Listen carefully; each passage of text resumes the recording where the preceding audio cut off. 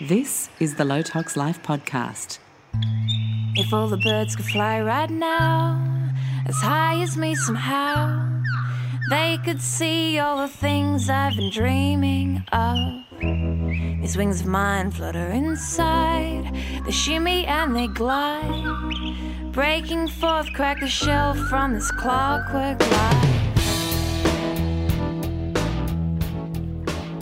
Hello and welcome to the Low Tox Life podcast. I'm Alex Stewart, your host, and today is show 223. I have the wonderful Dr. Perry Nickelston with me today on the show, and we are talking pain. Or are we? I'm not trying to be cryptic, folks. This is a show that really takes the concept of pain, the sensation of pain, the location of pain, and asks us to all widen our focus to the body systems that may be hurting or inefficient that are leading to pain sensations in the first place. There are so many fantastic aspects to pain that are covered today that probably have less to do, the least amount to do possible with actually adjusting or popping in an acupuncture needle that I've ever talked about on the show. It really is about looking at the emotional reasons and the bigger picture physical reasons that we might be experiencing pain, especially in chronic cases where things are a little less black and white. I think about myself as a 45-year-old tennis player who just got back into it 3 years ago off the back of chronic inflammation from mold.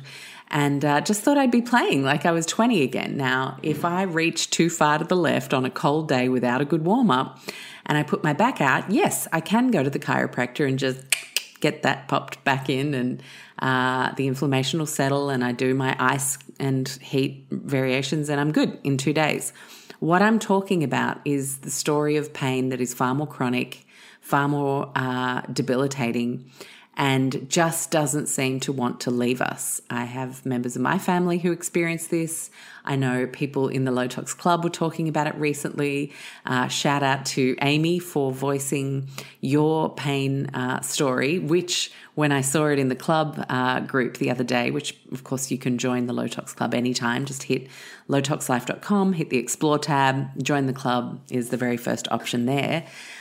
When you shared that, Amy, I was like, oh my gosh, I'm interviewing Dr. Perry this week. I'm totally going to share this as a case study because I think the way he looks at pain, the way he investigates the emotional aspects of pain, the systems in the body that might be impaired, that are hindering recovery and healing, is going to be hugely beneficial to so many people with chronic issues.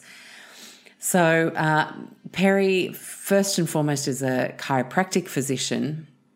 He's very passionate about performance enhancement, corrective exercise, metabolic fitness, nutrition, has trained in addictionology and compulsive disorders. He has expertise in myofascial, orthopedic, medical, and trigger point soft tissue therapy. And that's not actually even all. He has studied so broadly to come at pain in the way that he does.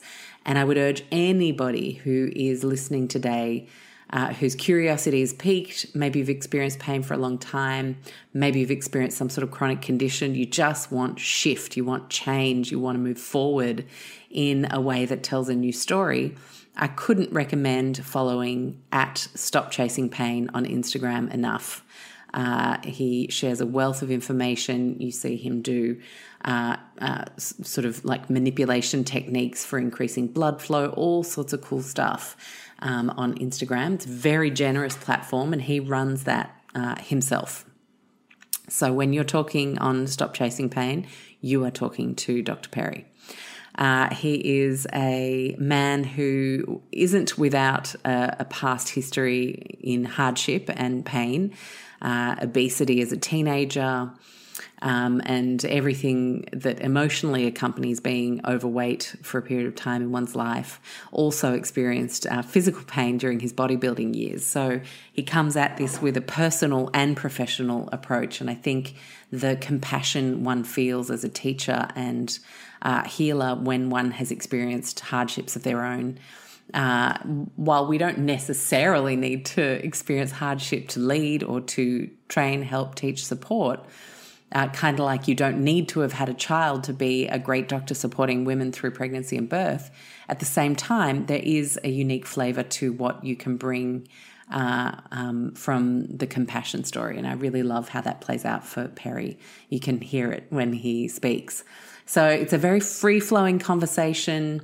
We kind of, knowing how wide he likes to take it, I really wanted us to go down some of those rabbit holes, explore quite philosophically the concept of pain. And there are definitely some nuggets along the way. And as I said, just start following him on Insta because you'll start to pick up some really, really great information every week. Pain is a request for change is something he says a lot. And it just comes back to that old adage, doesn't it? If you want something different, why do the same thing over and over again and expect a different result? It ain't going to happen. So I hope this conversation, this interview, helps you move the needle if this is a topic applicable to you. But I would think this is applicable to everyone, given how wide-reaching the subject matter is today in terms of systems of the body, detoxification, metabolism. I think it's great information for us all to be aware of and know so that we can be more aware as we travel through life, perhaps when something is requesting us to change. So I'm going to hook into that conversation in just a little minute, but as February is ticking forward, we don't have long left to have you make the most of the complete home filtration offer that is with us through the month of Feb to the end of the first week of March. For all the Aussies out there, I know so many people in the low tox community who have been very interested in making the switch to a whole house water system for filtration, and you can do that this month and you'll get 20% off. And on top of the 20% off, you will also receive a free set of filter refills valued at either $199 for the whole system or $300 for the premium system. Give the guys at Complete Home Filtration a buzz or contact them via their Facebook page. CompleteHomeFiltration.com.au is their website. Their Facebook page is facebook.com/Premium Water Australia. And all you have to do is mention Low Tox Life and the podcast, and that'll get you rolling with being eligible for the offer. And to just give you a little idea, I know a lot of people have asked, but how much is it? I don't want to call before I know how much it is.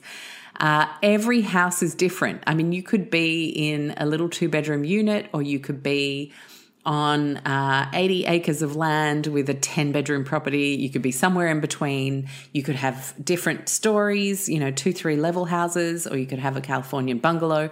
There's so many different variations that they don't really like to lead with price. And I understand that's really, it really is about having a chat and having a quote. You are not going to be pressured into anything. No one's going to be mean and nasty and make you make decisions that you can't afford. But to give you an idea, some of the top benchtop water filter systems are around $1,000 to $1,200, some of them even into the multiple thousands.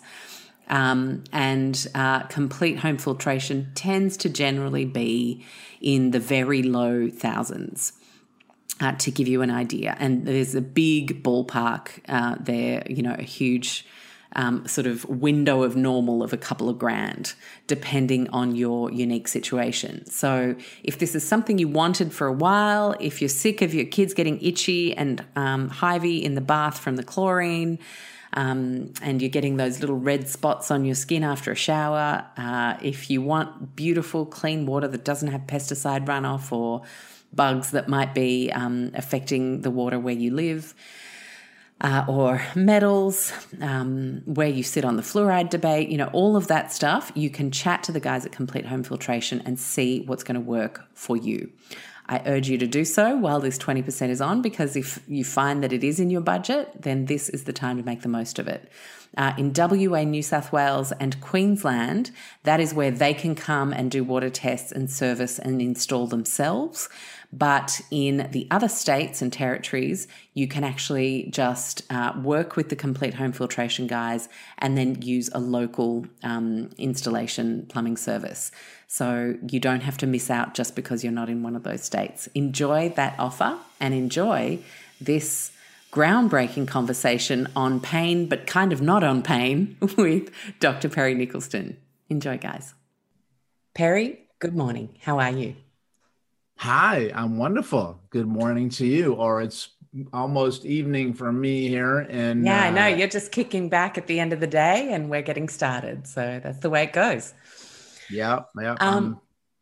I want to say a huge thank you this morning, specifically, Perry, because I woke up and it's not often that I have to do a podcast this early. And I thought it could be just as easy for me to say, you know what?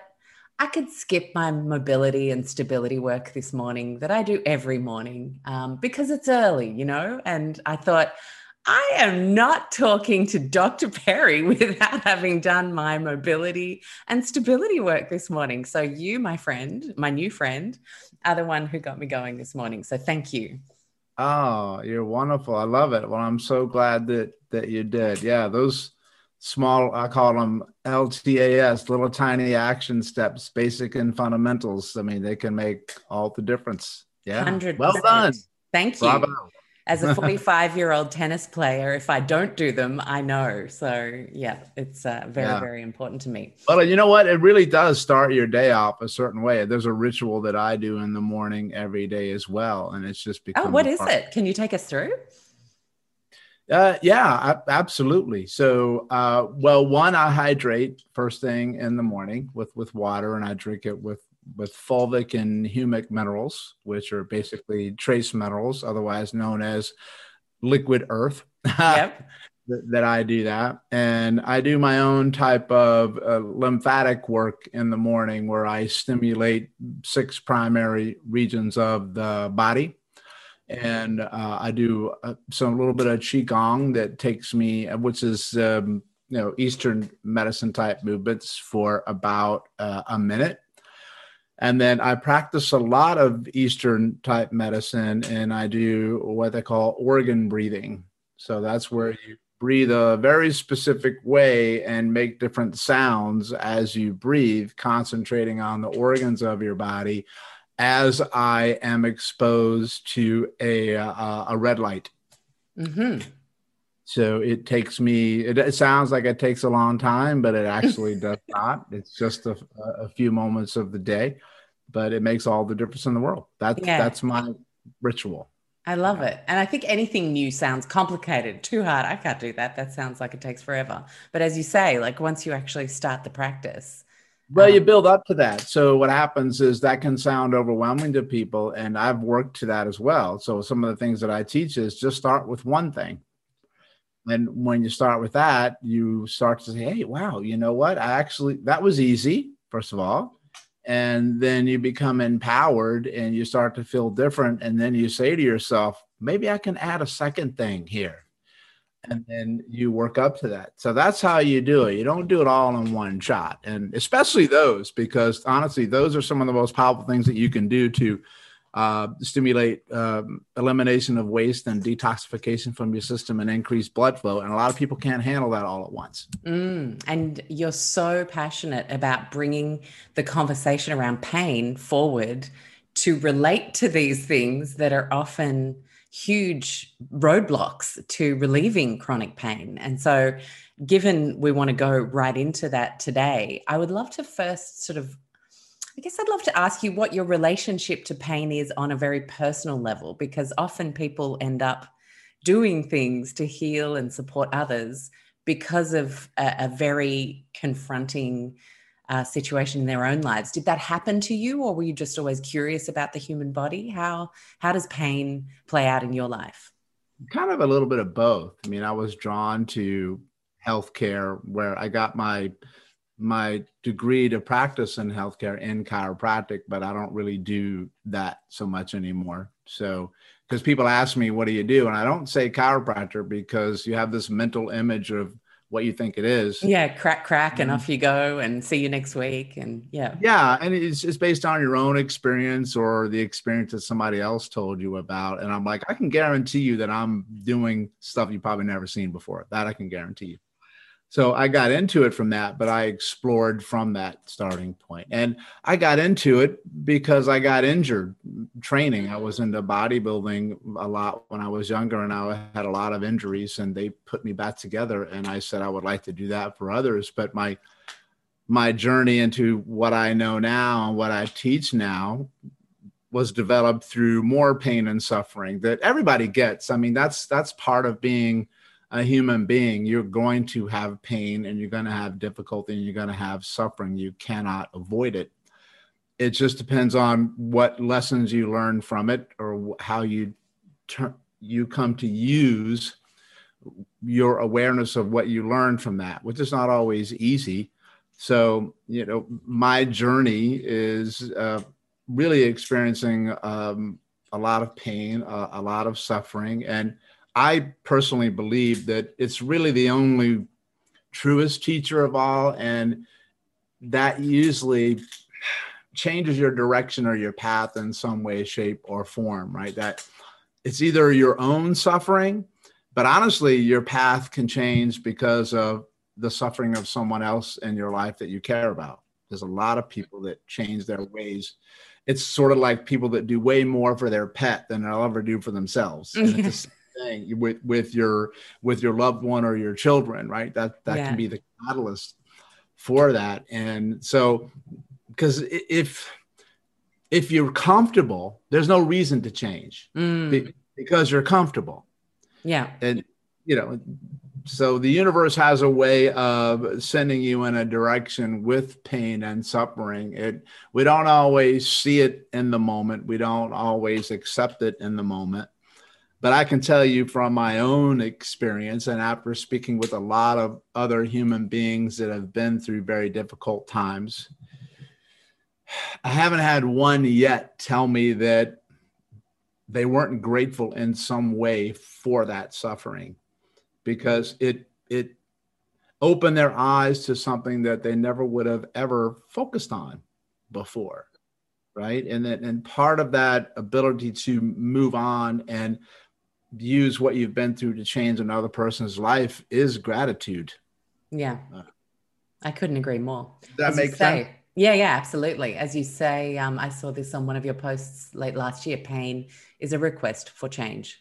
Simple. Yes, I post that up all the time. I did it this morning on Instagram, and because I've studied pain a lot, being, first of all, suffering from it, and two, being in the world of healthcare and trying to help people in chronic pain. And plus, science and psychology and medicine is always learning more about pain and what we thought pain was. And so that's something that's a passion of mine, but it's a big rabbit hole too. Like, I mean, Huge. It's so, what is pain? That's like saying, what is God? I mean, it really is like that. It's I don't massive. know where to start, but yeah, there's so many, just the very word of pain, the word itself can kick off a lot of your emotional reaction and your physical reactions just from the word, because language is extremely powerful in healing and sickness.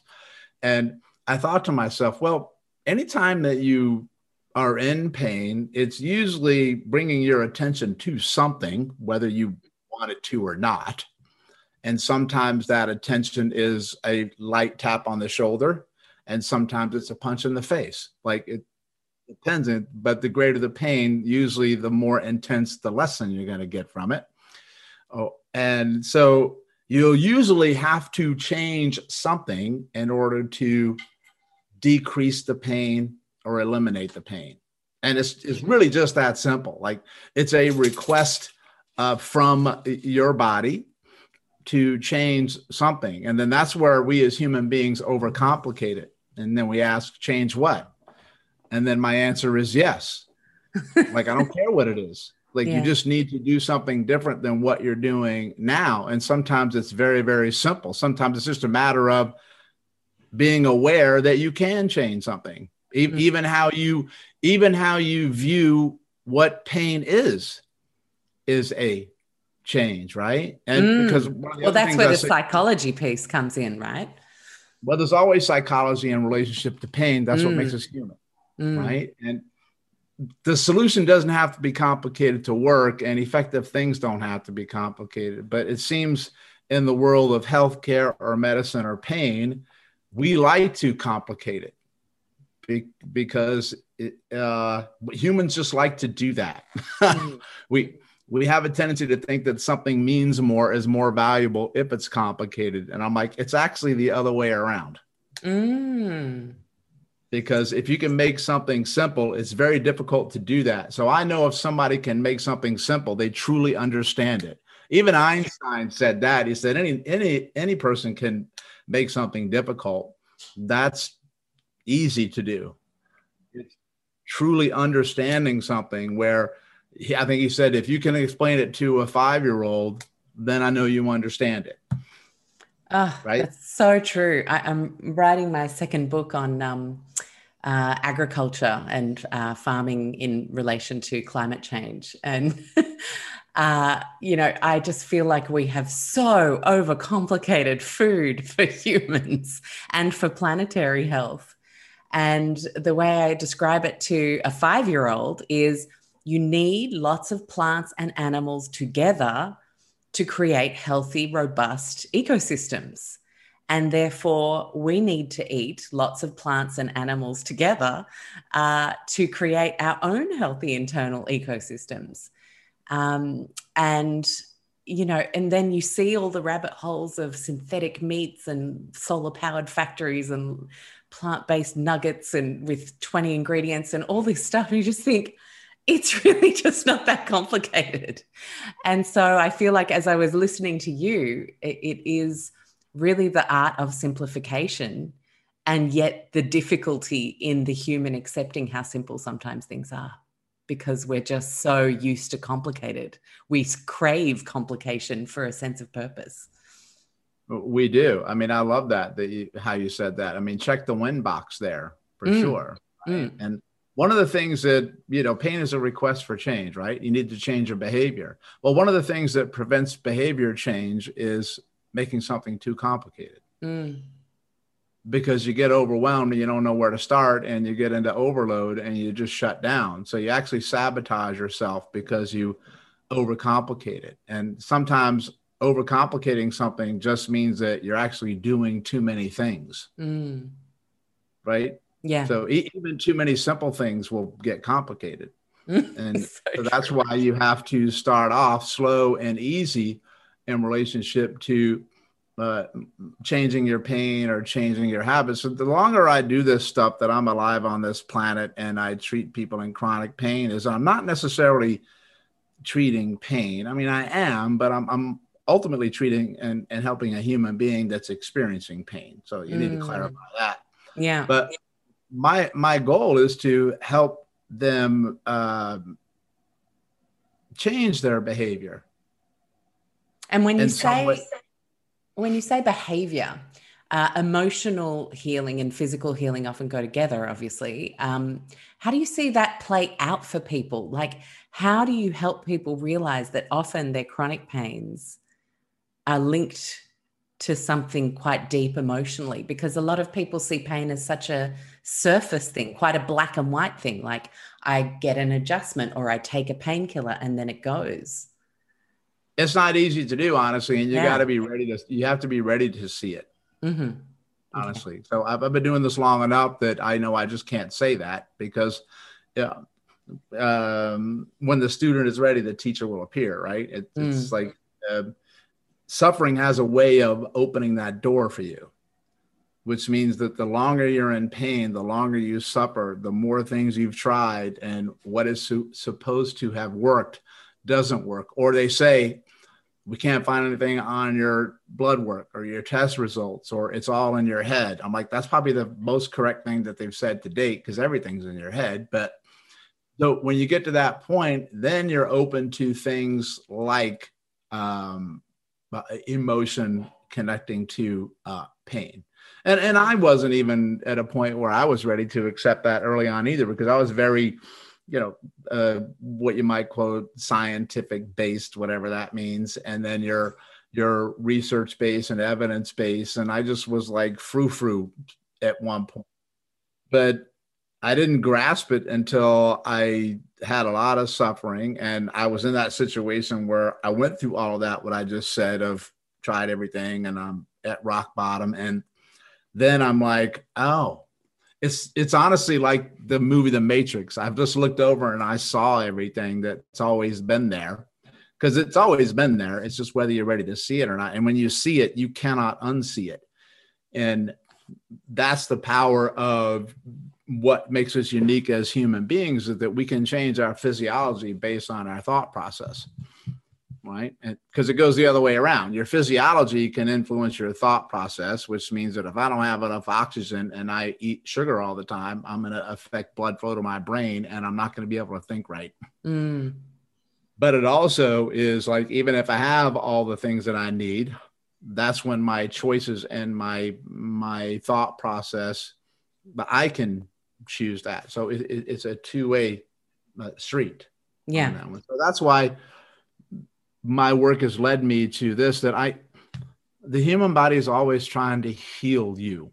Your body never stops fighting for you, even though you feel like it's falling apart and you begin to have this adversarial relationship with it because it hurts all the time. And that's normal.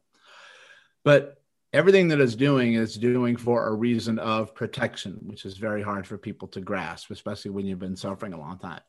And it does its best with what it has in the moment to work with. So what I began to look at is like, maybe it's struggling to get better because it just doesn't have what it needs to get better. Right. And then that's where some of those habits or behaviors or things that can make a difference. Like, listen, if you're dehydrated and you're not drinking enough water, you're not going to get well. I don't care what I do for you. Like, I can give you the biggest trick in the world or whatever and take something out of you that's not supposed to be there. But if you are not hydrated, you're going to struggle to heal because your cells need water. And that's a simple thing. Right. And most of the people on this earth are dehydrated. Wow. Most. Yes. Even if you drink a lot of water, doesn't mean you're hydrated at all. Like, so help someone understand the difference between drinking a lot of water and how you can still be dehydrated. So let's use 3 words: intake, absorption, and metabolism. Metabolize. There are 3 different things. Like, I can intake food and I can intake water. That's if I'm lucky. A lot of people can't do that, right? Because they live in an environment where they don't have fresh water, or they take in food, they don't get food. Or if they do take in food, they can only take in awful food because it's all they can afford, perhaps, which you might see in low income areas. That I'd love to eat organic food, but it costs me $15 for an avocado when I can get a cheeseburger for 99 cents. Yeah. So there's a lot of cultural and socioeconomic things that go with that. But so if I put it in my mouth, then once it goes in, then the body has to absorb it.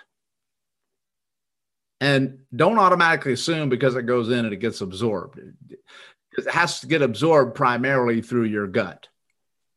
Right? And most people have a gut that's utterly destroyed from toxins and stress and having bad choices that they've had in the past. And then stuff leaks through the gut. It's called leaky gut syndrome, or malabsorption syndrome is a medical term for it, where nutrients are supposed to go through your gut. That's how you get absorb them. But you're not supposed to get big, huge, giant food particles that leak out there. And even healthy food that breaks through your gut lining like that, your immune system, you'll get inflamed even from healthy food.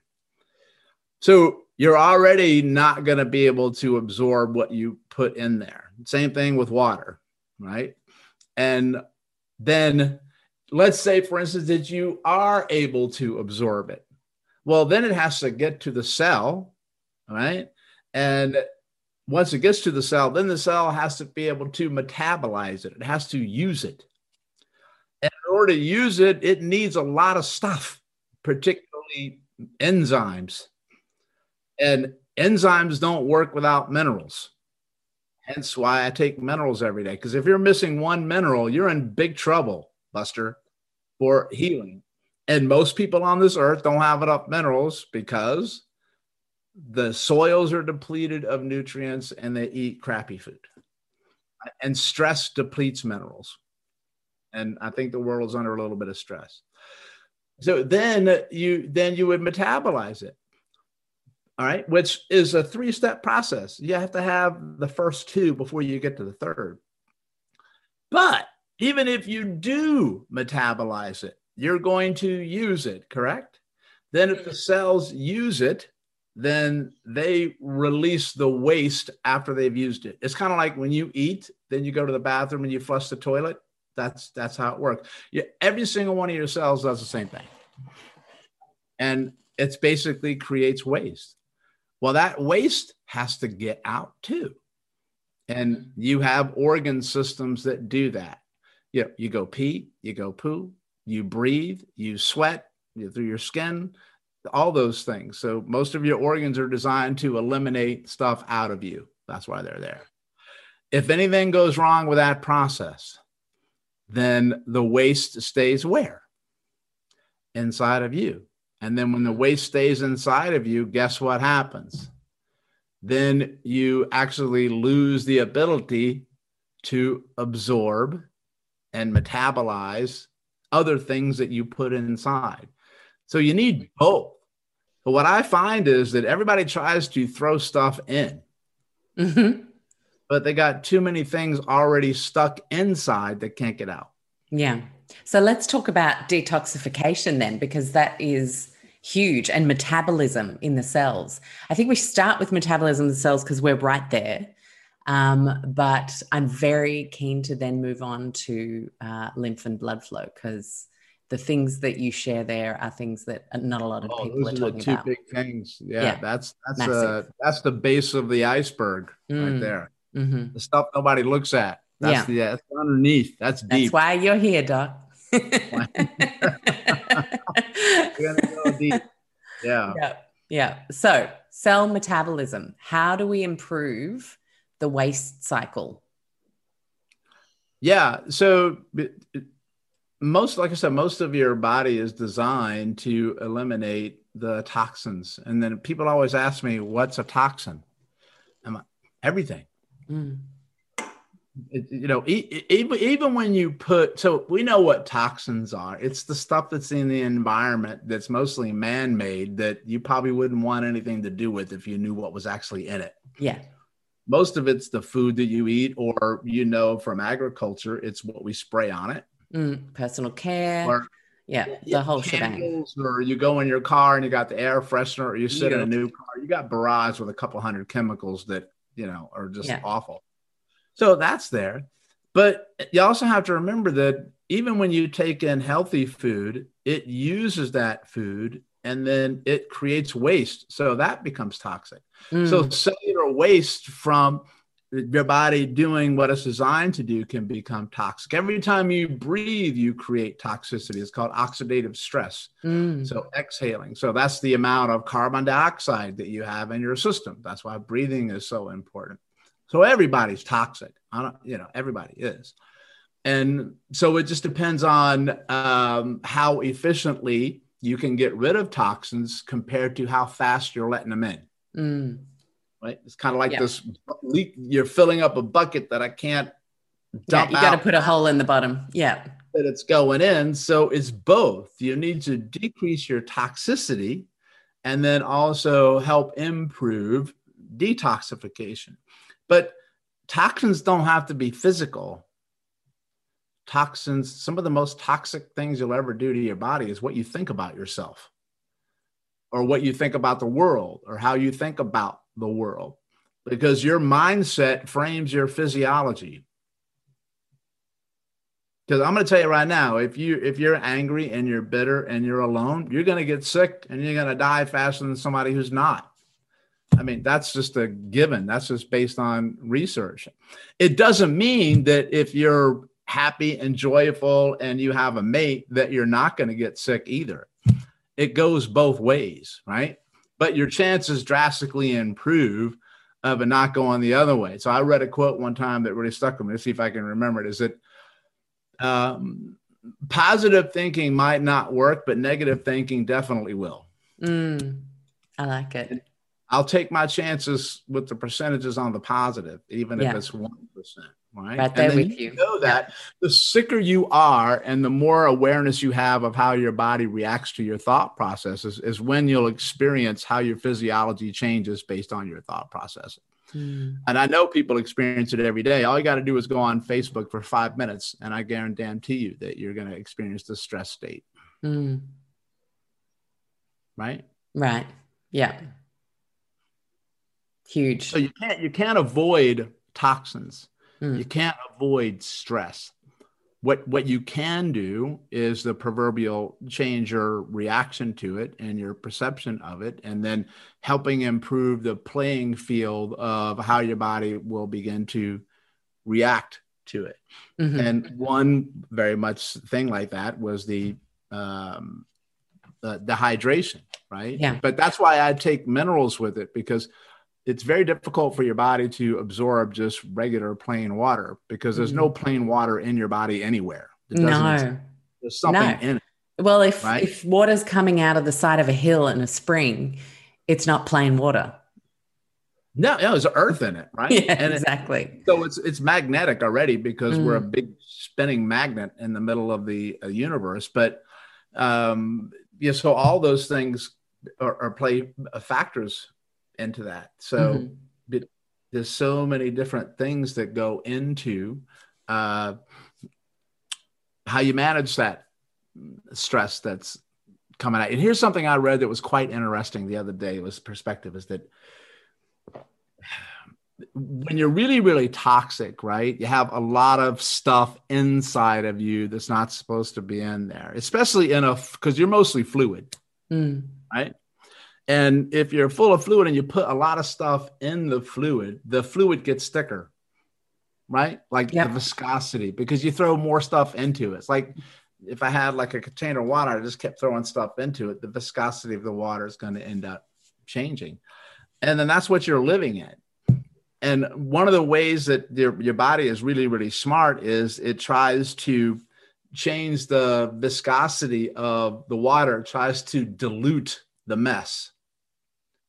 One way that it can dilute the mess is to swell the container.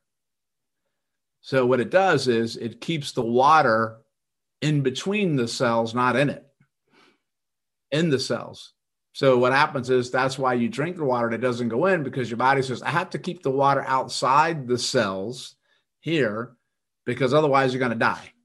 Like, really, that's what it's saying. Because if you don't do that, you will die within 48 hours. If your lymphatic system stops working, you're dead, like pretty fast.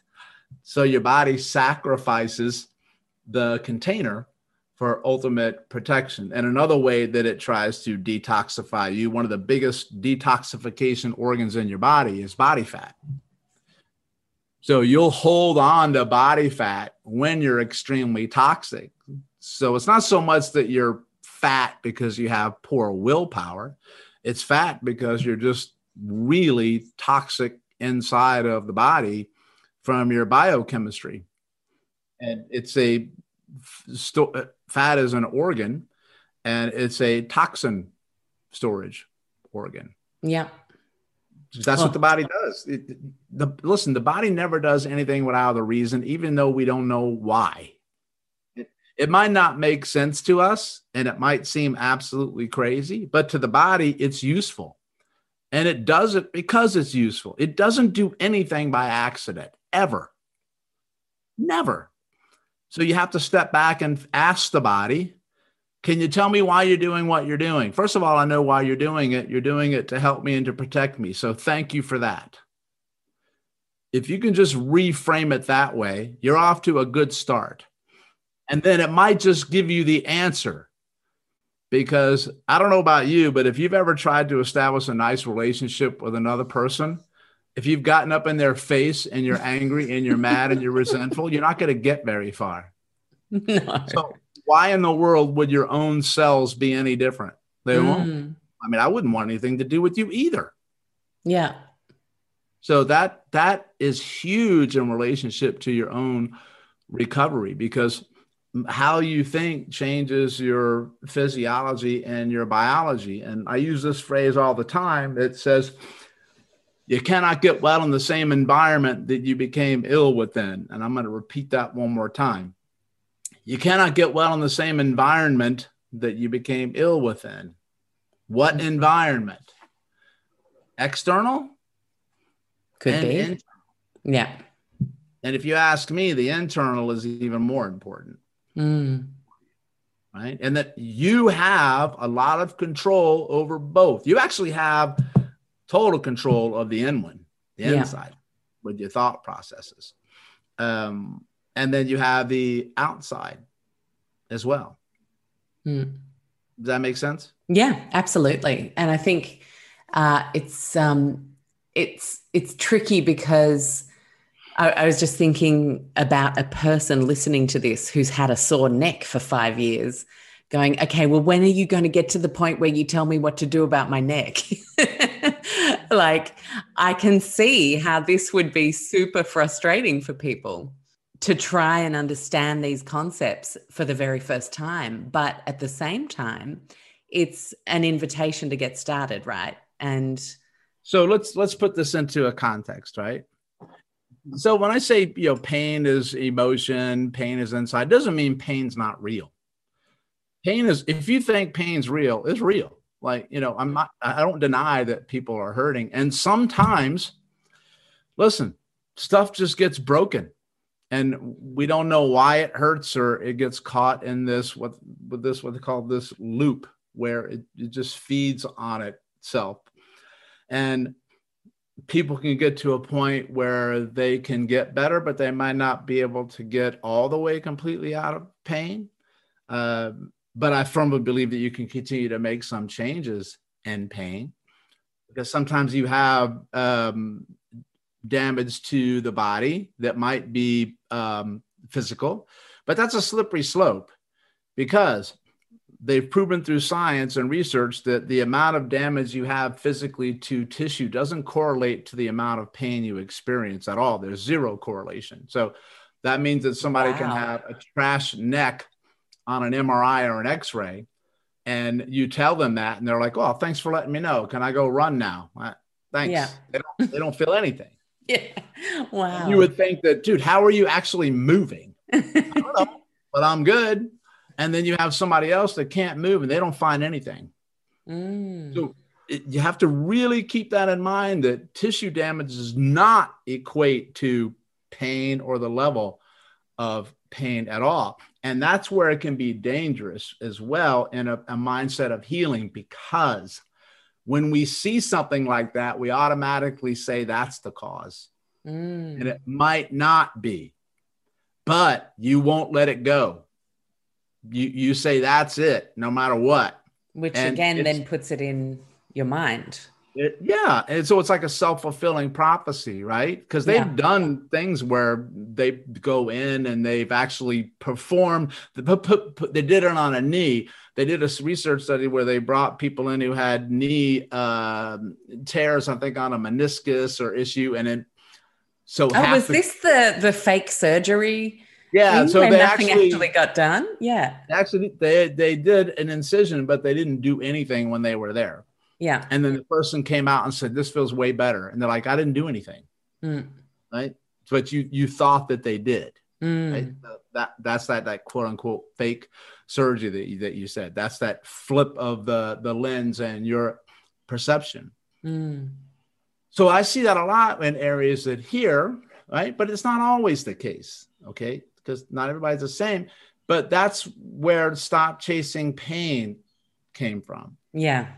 Stop Chasing Pain does not say stop treating pain. It says stop chasing it. Yeah. So I'm always going to treat where it hurts, because that's where you expect me to treat. So I do it more for your benefit than for mine. Because if I don't do it, then you're going to think, first of all, that I'm out of my mind, and that doesn't make any sense. Because you're not ready for it yet. I mean, I've been studying this stuff for 20 years, and sometimes I still have to remember it. So that's about perception as well. But I'm going to say it's probably not your neck. So that means I'm going to look somewhere else. So I'm not going to chase the neck all the time and then try this and try. You can do those things, because if something's not working, you need to change it up. But if you've exhausted a lot of different avenues and it's still there, well, then you're obligated to explore the possibilities of it being somewhere else. And then when that gets exhausted, then you need to look at the possibility of it being more of a in the mindset or the emotional one. And then when you get trained in this and you learn how to communicate with people and listen to people and watch their language and watch their movement and watch their behaviors, I can tell you right out of the gate whether it's an emotion that's driving it or not. There's always an emotional component to any physical injury in the body. That's what makes you a human being and not a rock. And sometimes it doesn't have to be a big emotional trauma to the body. It can be small, but it made a lasting impact on your life in some way, shape, or form. And it can be something that you thought was inconsequential in your life, but that's the carrier of it. So trauma doesn't have to be big to change your life. Oh, I so agree. I was just talking about this with Dr. Beth O'Hara from Mast Cell 360 a couple of weeks ago, and it's more about the imprint that it makes than the trauma itself that is experienced.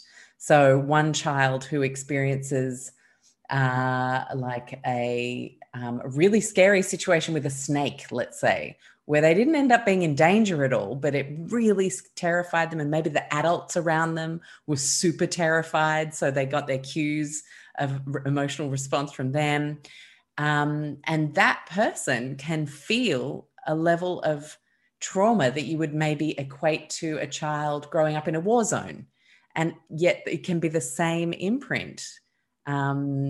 Physiologically and mentally, in terms of the feelings and emotional response that those experiences invoked, which is crazy, because you would think, oh, thank God, that's the only bad thing that happened to you. You should be grateful. But one still needs to work on how someone was imprinted by something, regardless of what that thing was, right? Yeah, I agree 100% that's the case. You know, we're hardwired to our experiences are based on our observation of prior experiences, but the reaction of people around us. All you got to do is watch a kid fall. First thing they do is look up and see if mom and dad, was it bad or not bad? Should I cry or not cry? I mean, it's like 100%. You get your cues from that. And that's also why a lot of people can be locked into chronic pain, because some people don't know who they are without it, or they get the social acceptance that they need because they're in pain and they get the attention. Now that sounds like it would be insane, but I'm like, unless you're there, you can't relate to that, right? So one of the biggest fears for a human being is to be alone from a survival standpoint, a threat standpoint, because in nature, if you're alone, you're dead pretty fast, right? So you need community, you need support, you need acceptance, you need validation. A lot of times you'll get that through pain.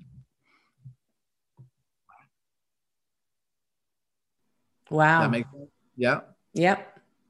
Yeah, sure does. When you got that, you can always use that, right? So there's a whole big jambalaya of soup that goes in with why somebody has pain. So it's very individual. That's why it's extremely difficult to give somebody what we call cookie cutter protocols that are the same for everyone. And, I can't give you the same knee program that I give somebody else, even though you have the same diagnosis or whatever they say, you tore your meniscus. Yeah, presentation. There's certain standards of protocol that I would do because you got to start somewhere. But you can have drastically different outcomes, even though I'm doing the same exact therapy, right? And then what's the difference between the knees?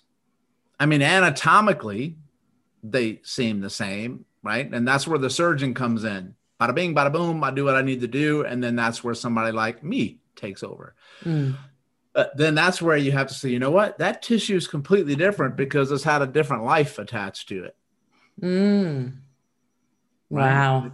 So you have to take that into consideration. That's where the human being comes into play on that. And so because I'm on social media a lot, and, you know, people seek help from me and they send me a question saying, Doc, I've got shoulder pain, or I got this pain, you know, what exercises can I do, or what can I do? And then I have to express to them is that I can't tell you that.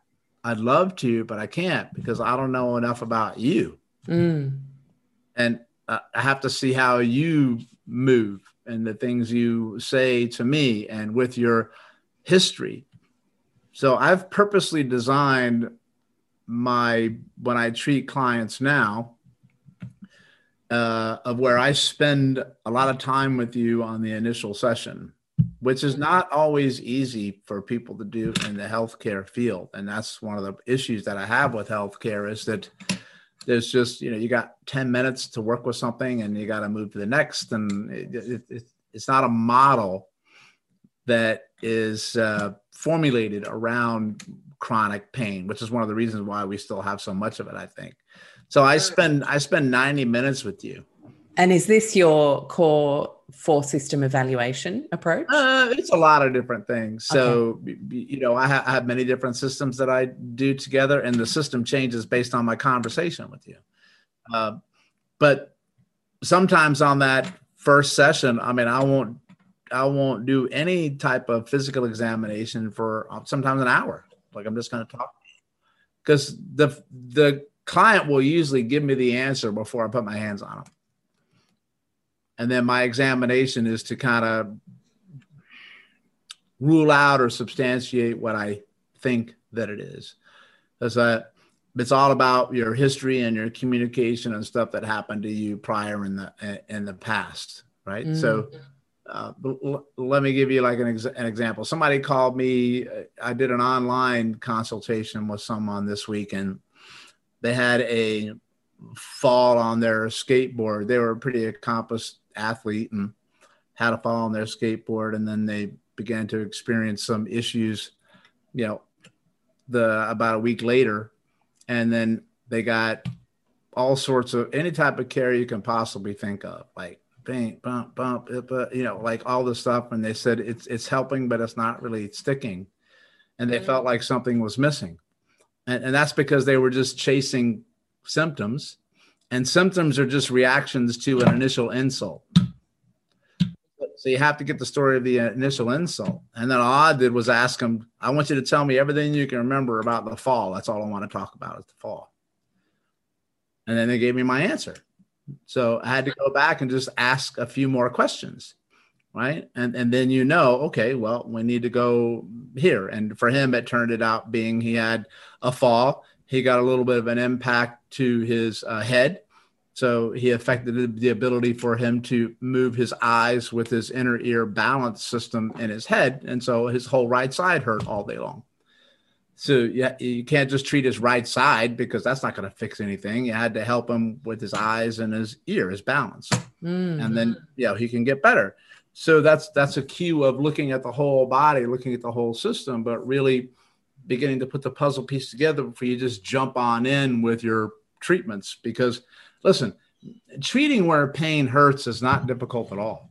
I mean, you can do anything to it because all of those things work in some way, shape, or form, because everything works for someone. That's the dirty little secret.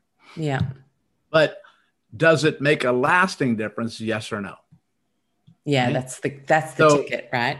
Can I share something? Yeah, it's just like, yeah, go ahead. Yeah, Amy, one of our Low Tox Club members, shared this update the other day, and she was just putting a call out to the community. I thought, I am interviewing someone that I can help you with on this, Amy. And here he goes. Hey, gang, I have a neck pain, specifically on my right side. My neck for years, on and off. It's really horrible. It gives me headaches, really knocks me about, at times to the point where I can't even function. I have tried many treatments, chiro, physio, osteo, acupuncture, but nothing fixes it, and it always comes back. At present, I see the chiro regularly. I do Pilates to try and improve things. I don't seem to be getting to the root cause of the problem. The pain comes and goes for no obvious reason, like I haven't strained myself or injured myself. I am now convinced that this is solely the result of stress or emotional issues, but I just don't know how to get to the bottom of it. Has anyone experienced something similar and have a suggestion for me? And this is a common story, right? You would see this all the time. Yeah, well, that's a big breakthrough for that person. Because huge. Yeah. Part of the way you're going to heal yourself is to have more awareness of your power to do so, but awareness of your body, right? And the first part of becoming more aware is realizing that you've been unaware, right? And then you can journey down that road. But that's a classic story of where you've done so much like to a particular region, or because they'll attack the neck with a lot of different types of treatments, and they're all beneficial, right? But if they're not sticking, you need to think more globally. But then you need to think of maybe there's other possibilities that I'm not even considering, like one being the emotional one. Because I think that we've lost the appreciation for just how miraculous and resilient the human body is at healing. And we think that you have to be stuck with this chronic pain or tiredness or fatigue. And I'm here to tell you that I don't believe that, especially if you keep asking questions and digging a little bit deeper to find something. Doesn't mean you're going to get rid of it, but if you can make a lasting difference in something for a while or change that quality of something. So the last thing I'm going to do is keep hammering on your neck. So I've been able to learn a lot through the way I approach things, because when you come to see me for help, I'm not the first checkbox. I'm not the first person you see. I'm the last person you see. Like, you've tried a lot of everything else, almost to a point of exhaustion by the time you ring me up. And I've designed it that way. So that's a beautiful thing for me, is that I already know you've probably had every test that you've needed to see what's going on. Because I need to make sure your neck doesn't hurt because there's not a cancer in your spine. You follow? I have to check those boxes. And I know they've done exercise or ultrasound or laser, and you're like, it's not any better. So then what I tell them is that I'm not going to do any of that stuff. Zero. Because if it's what you needed, you wouldn't be standing in front of me asking me to look at you. I'm going to automatically do something different. And the first thing I'm going to do different is not look at your neck. Because honestly, my hands are no more magical than somebody else's, because your hands only work as well as your thought process works. So if I stick my hands in the wrong spot, I don't care what I do, it's not going to fix it. And it's the same thing with, my ultrasound unit is no more magical than yours. So I'm going to look somewhere else. And I'll look for where I think it might be.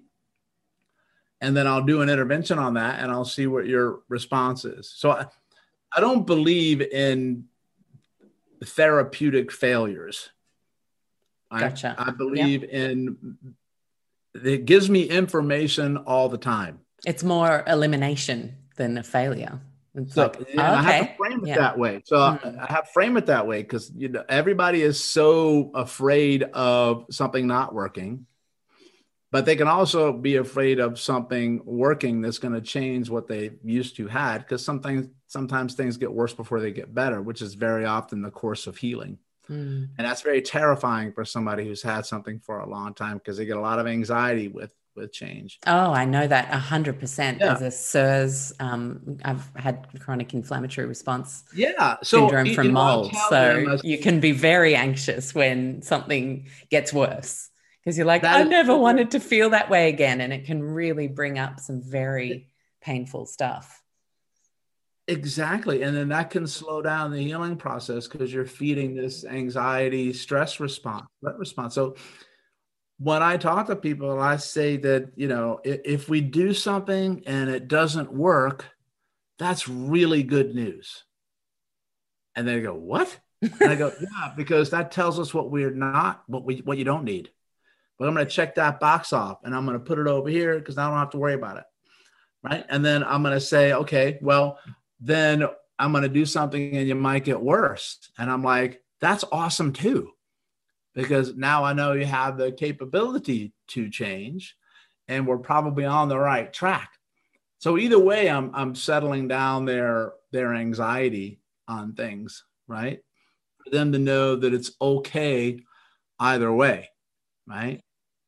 And usually you'll find an answer when you start to look outside of where pain is, because pain doesn't tell you a whole lot. It usually, one, I told you it's a request for change, but it tells you there's some kind of problem somewhere, but it's not telling you where it is or what it is. It's not that easy. It's not like, hey, I'm over here, X marks the spot. If you just go here, we're all good. Sometimes it is, because if you treat where it hurts and it gets better and it goes away, well, awesome. That's great. That's what you want. But if it doesn't, well, then you're obligated, in my opinion, to think bigger, think differently, and is this, change your thought process. Yeah, and is this where you, as a practitioner, then started to realize some of the very deep links between how someone's lymphatic system is working and how efficiently the blood flow system is working, between those two things and pain? Yeah, absolutely. And I only came to that realization through my own suffering. Wow. I mean, I only ventured into looking at lymph because I almost died, and I had a physical breakdown and a nervous breakdown, and I was lost, and I wasn't getting any answers through medicine. I was getting worse, and I wasn't getting any answers through my usual approach. And until I came across looking at I found the lymphatic system, and that's basically the waste management system of your body to get rid of the toxins, which I never even thought about I'm in the medical field. I didn't even think about it. Right. But yeah, here's the thing.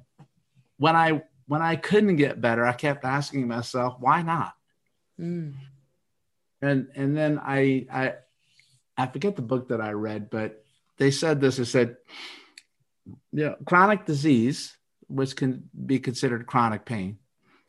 I remember it was Dr. Jerry Tennant, who was a guest on my show. Mm-hmm. You'll read something sometimes and you'll be like, holy cow. That's it. Chronic disease / pain, I'm throwing that part in there, occurs when you lose the ability to make new cells that work. Just think about that for a moment. Chronic disease occurs when you lose the ability to make new cells that work. Now, that's a whole heap of common sense there, right? Because if you could make new cells that work, you wouldn't be sick. Because when the cycle completes itself.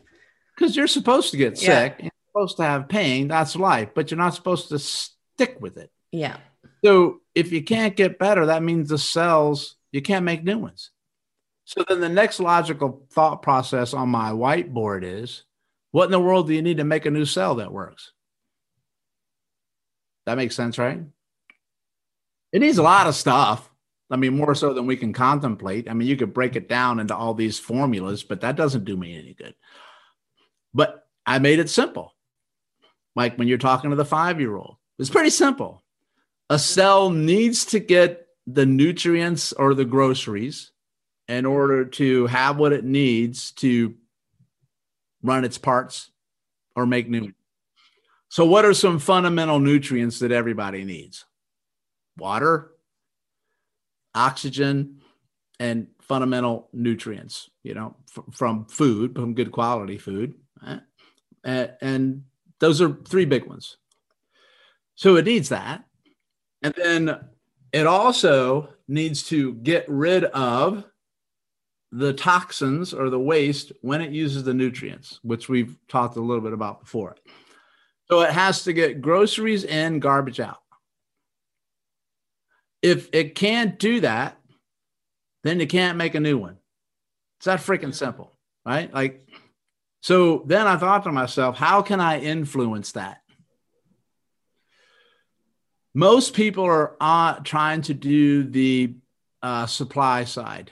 Yeah. They're focused on the groceries. Yeah. A ton of groceries. They'll throw all these supplements in. They'll throw all this food in. They'll do all these breathing techniques. They'll do all the supply side. And I say to myself, dude, the cells can't get the supplies. You got too much crap in there. The first thing you got to do is you got to start to begin to clean things out. And the number one system to do that nobody ever pays attention to is the most neglected system in the body. And to my opinion, it's the most important one above even your brain, because your brain ain't going to work if your lymph doesn't work. And it's the lymphatic system. And most people go, lymph what? Like, I don't have cancer. What do I need to know about lymph for? Because that's usually the only time you'll hear about it. Or when you have what's called lymphedema, where you get a body part that grows 15 times the size of the other one and you're like swollen. But if you don't have that, what do I need to look at lymph for? Well, because that system is the one that keeps the toxins coming out. And it's the system that determines, hang on for it, that determines if the nutrients can get in or not. Mm. Right? Right. So all you got to do is begin to work with the lymph so stuff can get out.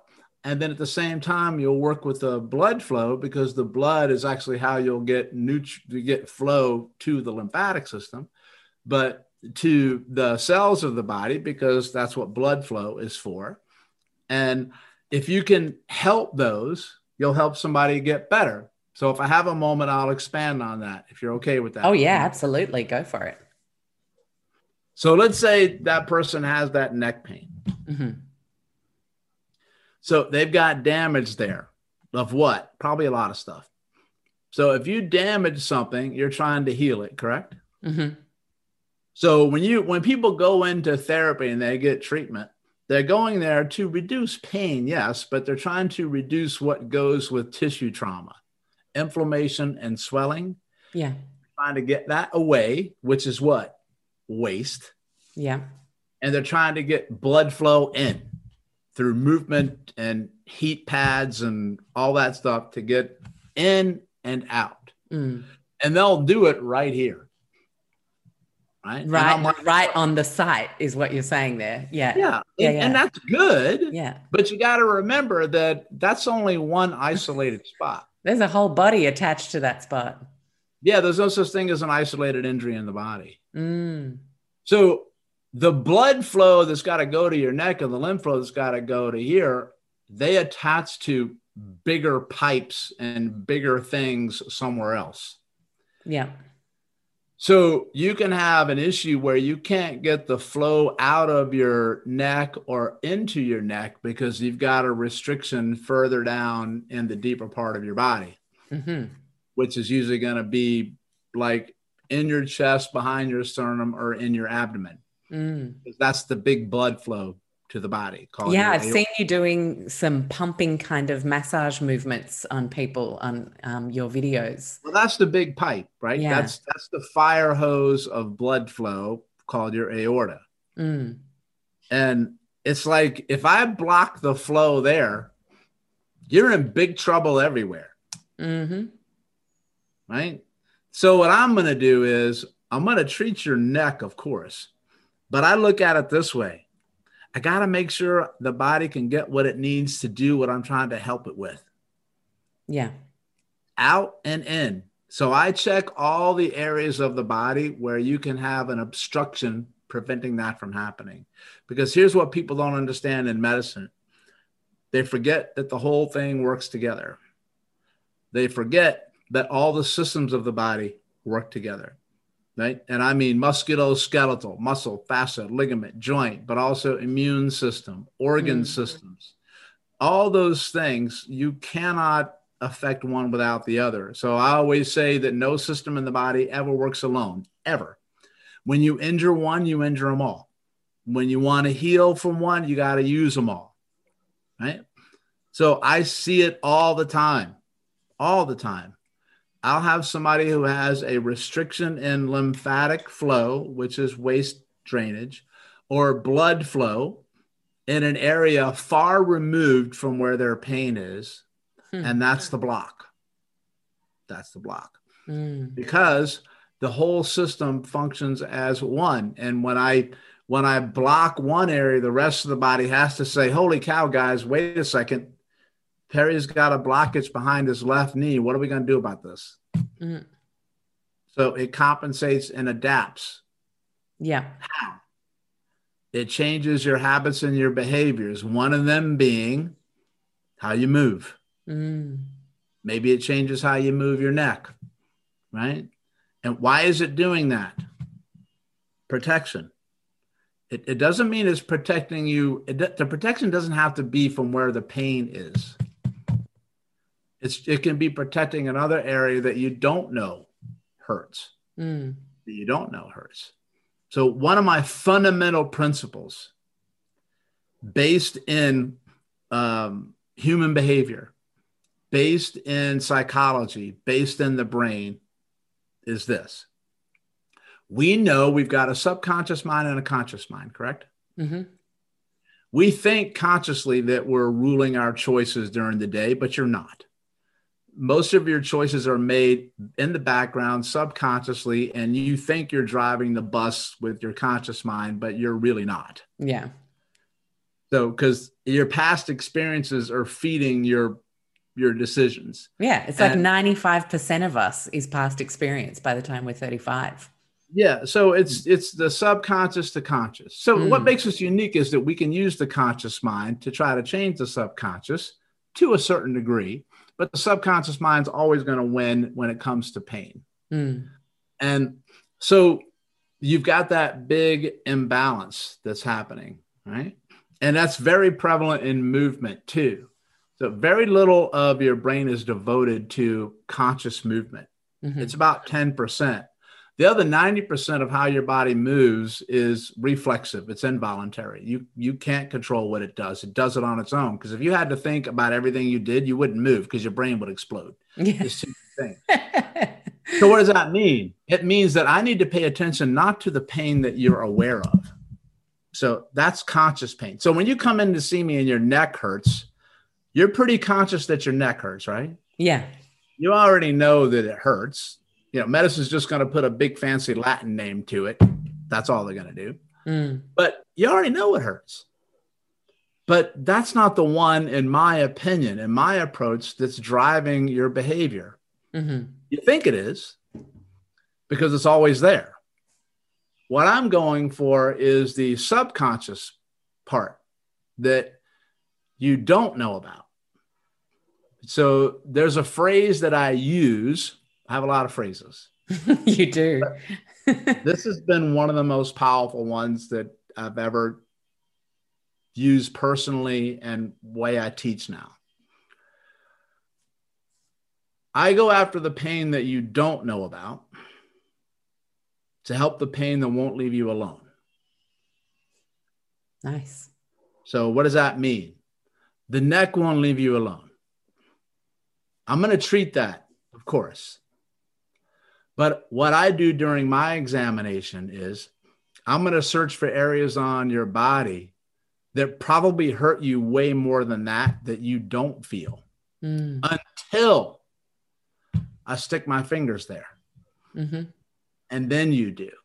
And here's my joke, but I'm completely serious, is that you've always known that other pain is there. You just didn't consciously know it. And the subconscious mind is the one that drives your behaviors most of the time. So what does that mean in my world? Let me give you the example. Yeah. Let's say it was the neck pain on the right, and I'll tie it to my hypothetical that maybe you had the big block or big pain in the back of your knee. You pick, it doesn't matter. And I put my finger there, and then you squirm in pain, or you pull your leg away, or you go, that hurts. That's the box. Yeah. So my acupuncturist is so good at doing this. Yeah. Right. Because they're following energy line and meridians because they know that these communicate with each other. So in my world, I treat both. Yeah.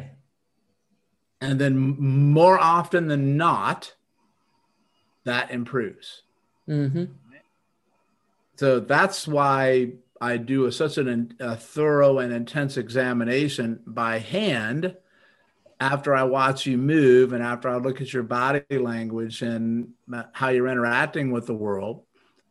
And it's something that I think is really missing in medicine today are physicians that are really good and skilled at touching and assessing by hand on a patient. Because now they fall back so much on outside testing and validation for insurance purposes, or to may look at something for maybe legal reasons. Like I got to make sure I don't get sued, so I'm going to do 500 different tests. That kind of. So they'll let me give you an example. They'll run a blood test and say we don't find anything on the blood test. And meanwhile, you're not feeling well. I'm going to put you on my table and I'm going to stick my fingers under your right rib cage on your liver. And if you jump, I don't care what your blood test says. I know you've got some issues with your liver being able to function and move well, which is just not showing up on a blood test yet. But you're feeling the effects from it because you haven't swung far enough along the pendulum yet for medicine to say that you're a 1.5 and then 1.6 is abnormal. As soon as you get to 1.6, we'll take a look. I'm like, how about you stop me before I get there? Yeah.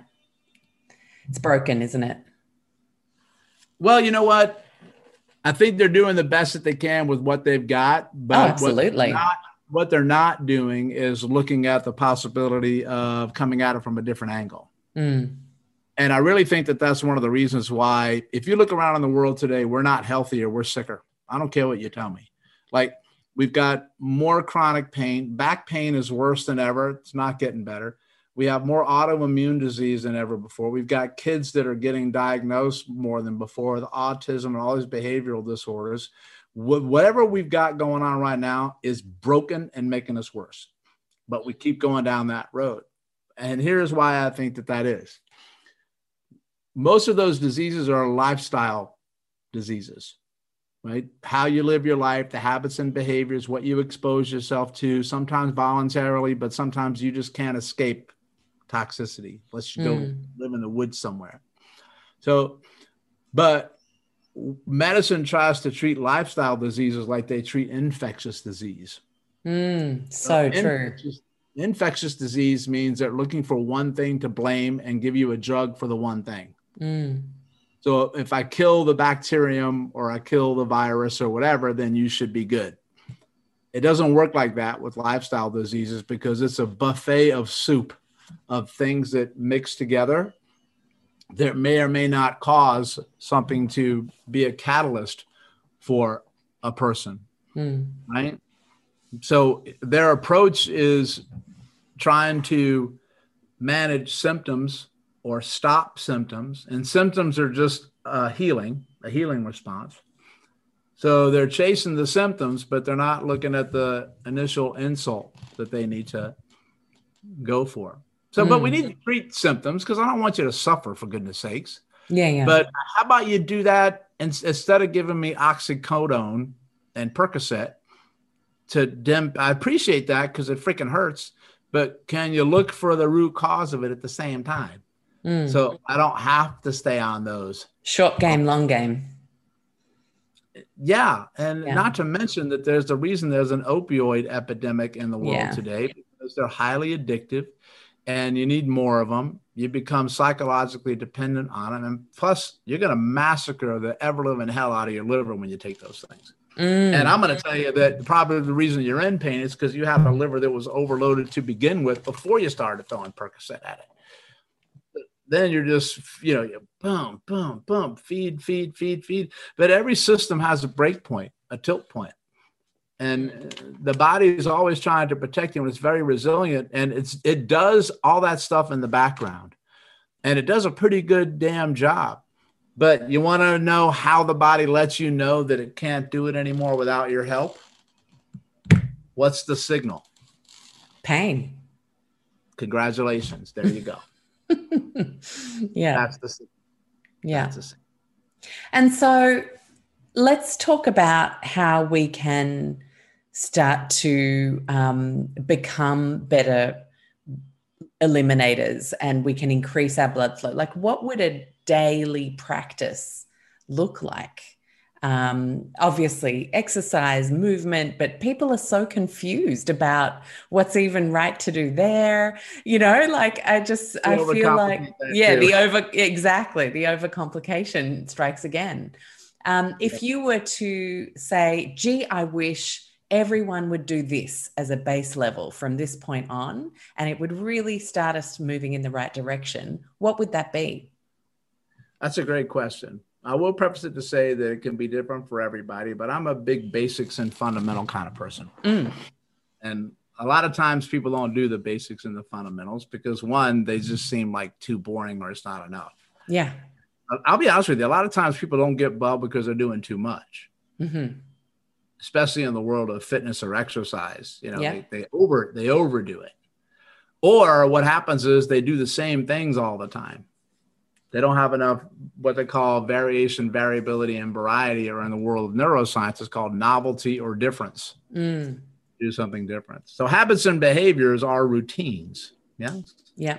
So one of the things that I have people do is just start to do in relationship just to movement. First of all, don't just exercise, because exercise is a man-made term. That exercise is just a form of movement.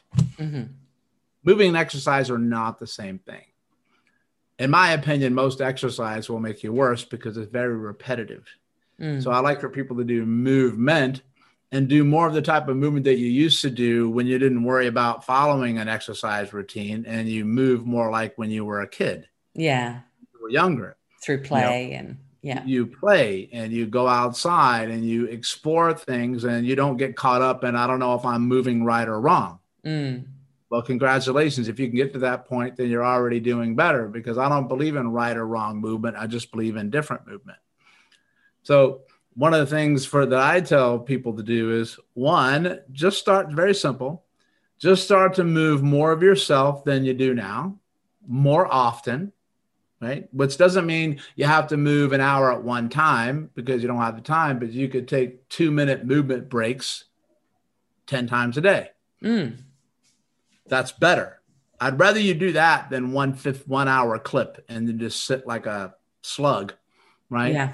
What they call a sea squirt. Sea squirt sits on the bottom of the sea floor and doesn't move again, and actually digests its own brain because it doesn't have to move anymore. So you move more of yourself more often, more ways. More ways means what? Differently than you do now, right? Like a very simple one is just jump up and down on the balls of your feet for 60 seconds straight, 3 times a day. You'll change your life. I love You don't even have to leave the ground. Your heels can leave the ground. Keep the balls of your feet on the ground. And trust me, you're going to make a change in your body, and you're going to move a lot of stuff. Because when's the last time anybody ever did that? That's one of the reasons why you're going to get better, because you don't do it now. You're just doing something different. Move more of yourself, more often, more ways, and more environments. Love that. So what I want you to do Very is important. I want you to change where you move.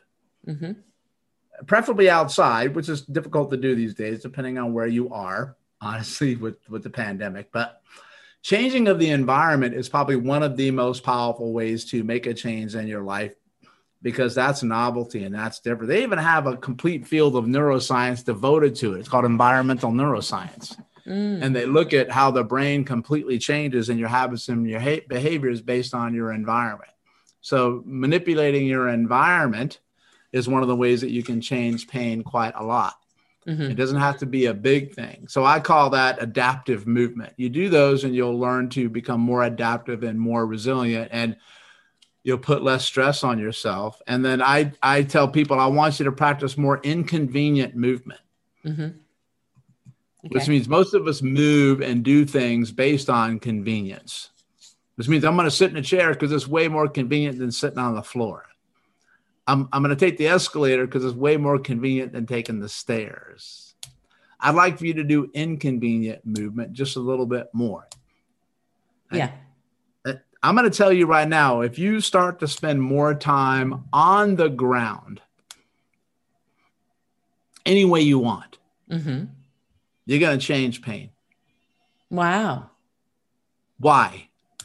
Because you're going to be forced to move more than you do now, because you're going to feel pressure on areas that'll force you to move. And you're going to explore areas that you never did before. And trust me, going to the ground is going to be an environment you probably haven't been to in a while on purpose.